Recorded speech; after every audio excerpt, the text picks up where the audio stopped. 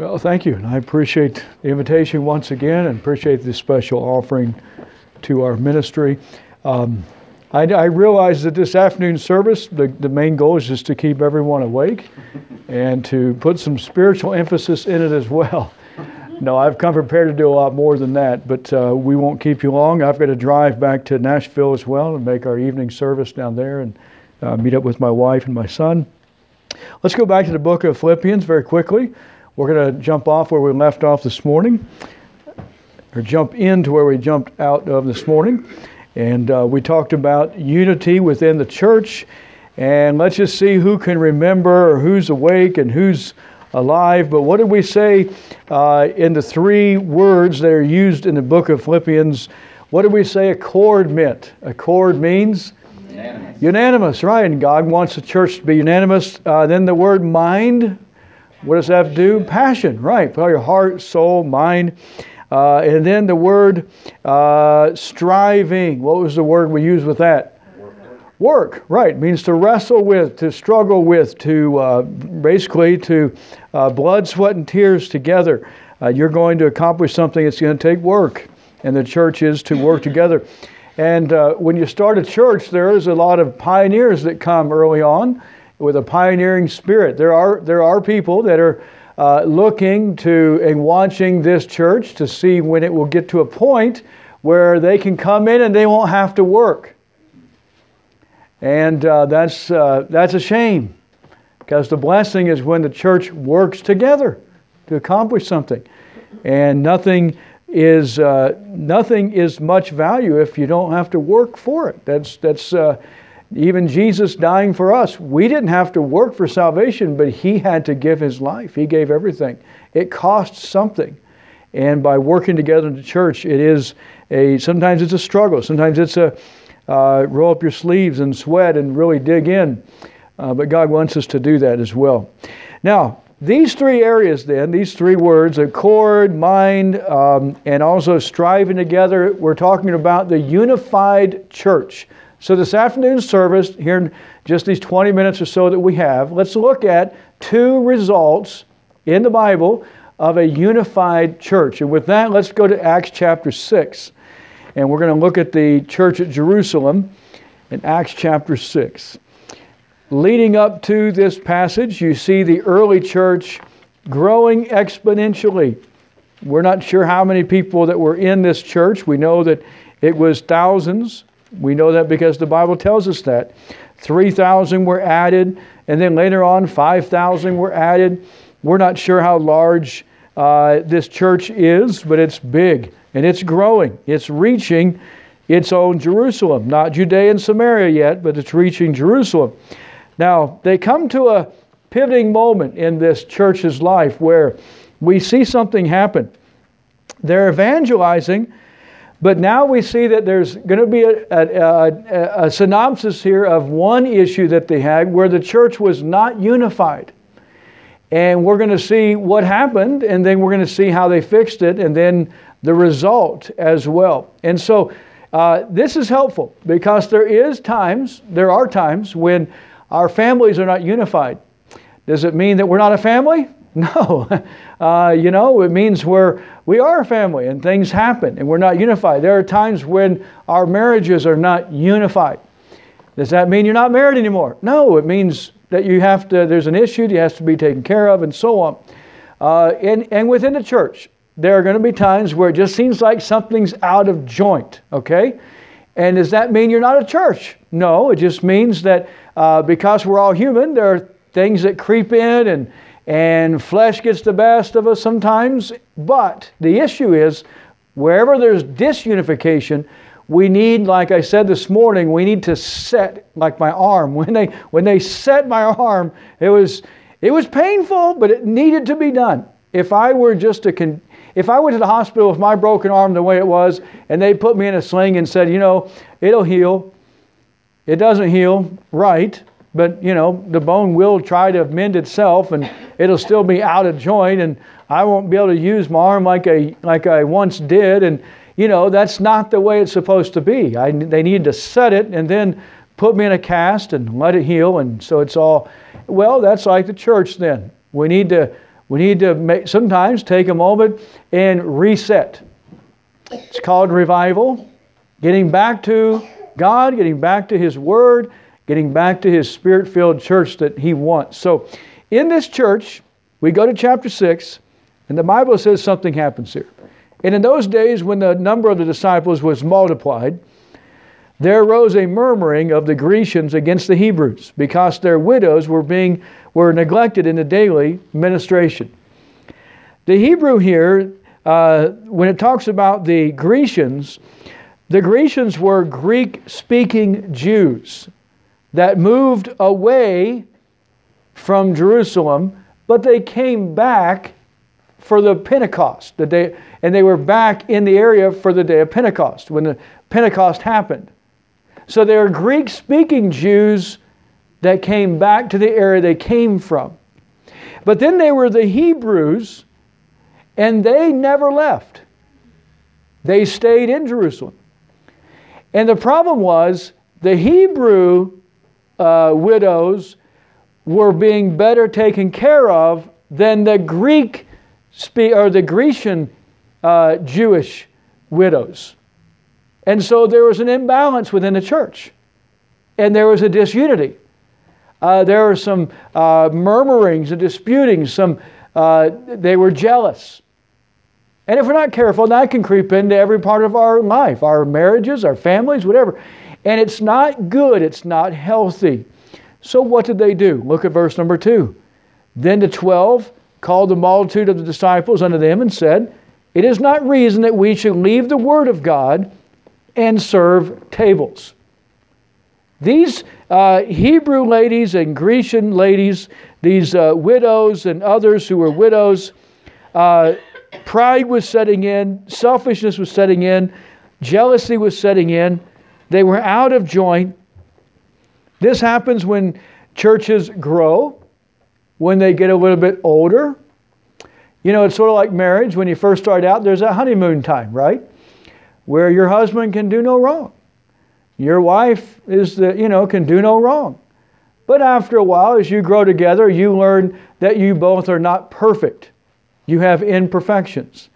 And if we're not careful, we'll magnify those imperfections instead of looking over some of them and keeping the unity. We'll magnify things that are wrong with each other. And here in the church, that happened, and it'll happen in any church.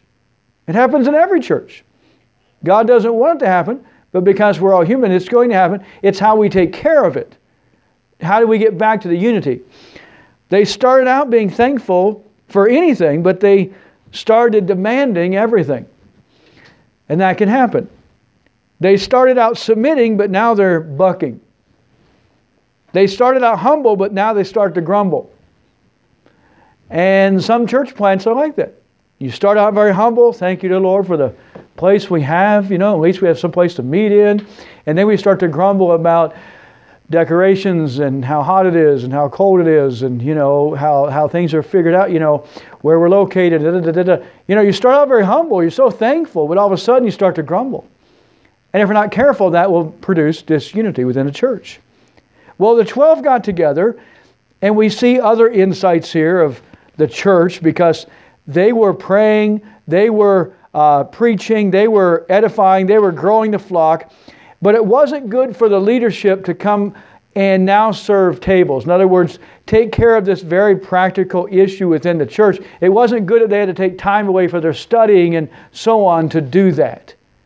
So, verse number 3, Wherefore, brethren, look ye out among you 7 men of honest report, full of the Holy Ghost and wisdom, whom we may appoint over this business.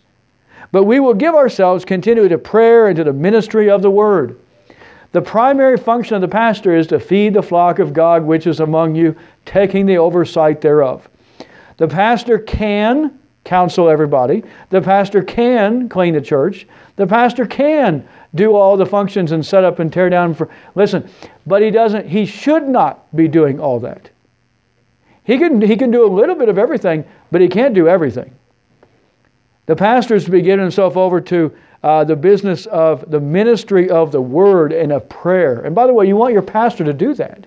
Why? Because that's how he's going to better feed the flock, and you're going to be much healthier, and the church is going to be much healthier. So, They were to appoint 7 men, servants. It doesn't call them deacons here, but we do believe that's where you start seeing the element of deacons show up in the church here. They are servants, and the word deacon means servant. But then look at verse number 5. And the saying pleased the whole multitude, and they chose Stephen, a man full of faith and the Holy Ghost, and Philip, and several others here. And then verse number 6, whom they set before the apostles, and when they had prayed, they laid hands on them. And so they appointed 7 men to help oversee and take care of the problem.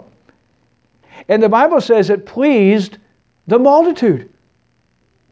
And so everybody was back in joint. Everybody was back in rhythm. Everybody was back in unity once they took care of the problem. And by the way, again, that is key to unity. It's not the absence of problems. It's the focus on how to fix the problems when they come up. And so they fixed the problem. Then look at verse number 7. The Bible says, and the word of God increased, and the number of the disciples multiplied in Jerusalem greatly, and a great company of the priests were obedient to the faith. Do you know what happened here? Here are the 3 results in this area of unification. When they came together, the 3 results were the word of God increased then. The Bible says, verse number 7, and after it was fixed, after they got the unification back, the word of God increased. Do you know, a good sign of a healthy church is that everybody is hungry for the word of God. A good sign of a healthy family is that you base your family on the word of God. A good sign of a healthy nation is that they teach the word of God in schools and in governments, and they base their law, they base many of their laws primarily on the word of God. Why was America blessed and the hand of the Lord was on America when it was first founded? Because they did those things. How can your family be blessed? By making much of the word of God. How can your church be blessed? By making preaching, teaching, and studying the word of God the center point of the church. Yes, Jesus is who we worship. But the Word of God, He is the living Word of God, by the way. We make much of the Word of God. And we center around the Word of God. When a church is unhealthy, when a family is unhealthy, they say things like this: I know what the Word of God, I know what the Bible says, but you don't know my situation. I know what the Word of God says, but you don't know the predicament my church is in right now. I know what the Word of God is, I know what the Word of God says, but you don't know the type of people we have.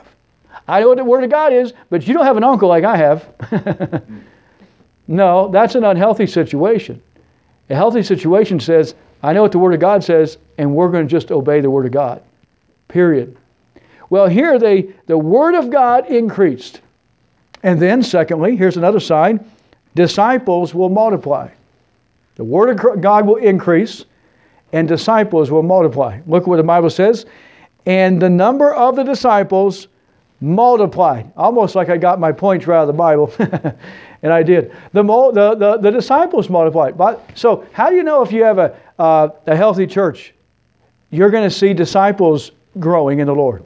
You're going to see people making commitments to the Lord. You're going to see people not only being saved, but then growing in the Lord Jesus Christ. You're going to hear testimonies within the church of how, you know what God did for me this week? You know what Jesus did for me? You know what, Pastor, I appreciate that message. I just needed that right there. I needed that. You know, growth is a tremendous sign of unification.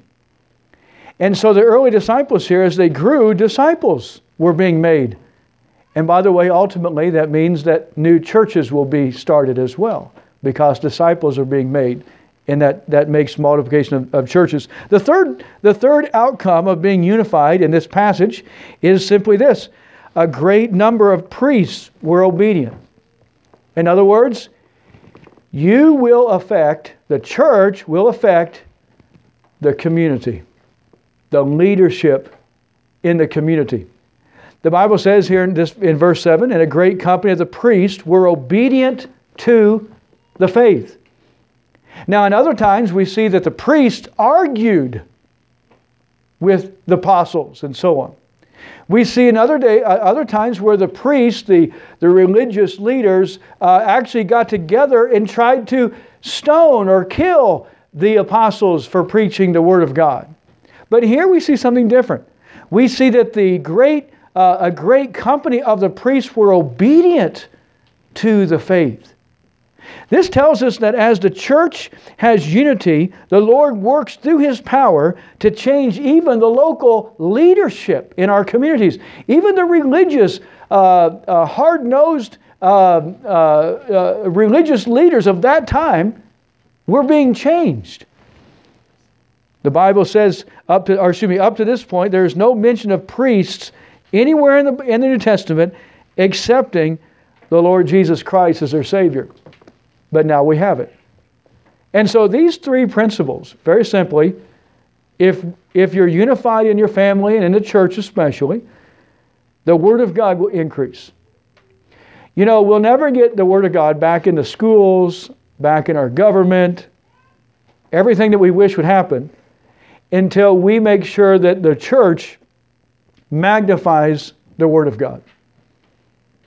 How do we expect the schools to get the Word of God back in and obey the Word of God if the church doesn't?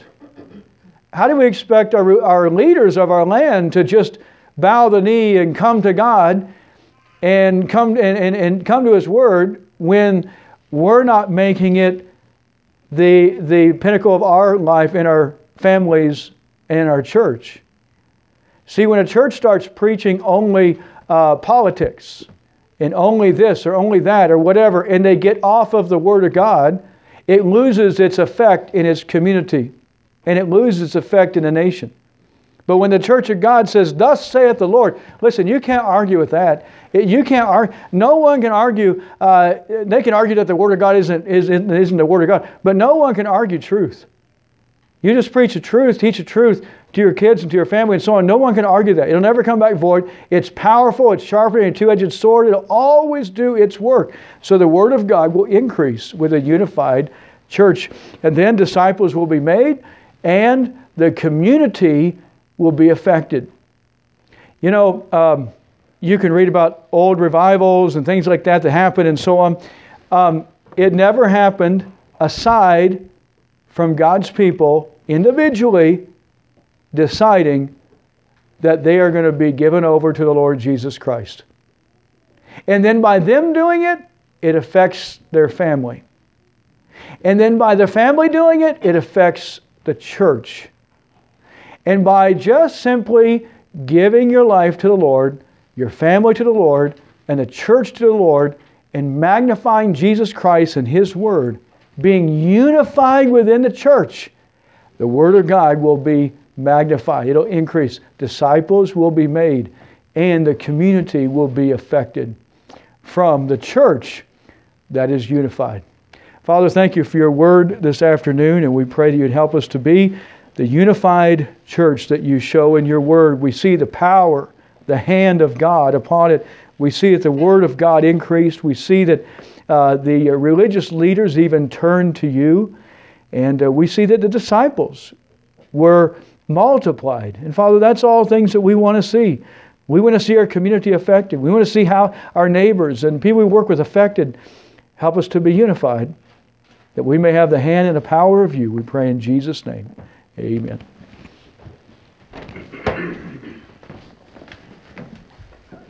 All right, thank you, Brother Jeremy. I always enjoy when we are able to have the missionaries with support in with us and get a chance to see them and talk to them and catch up and things like that, or the whole church gets a chance to see them. Brother Jeremy, what is there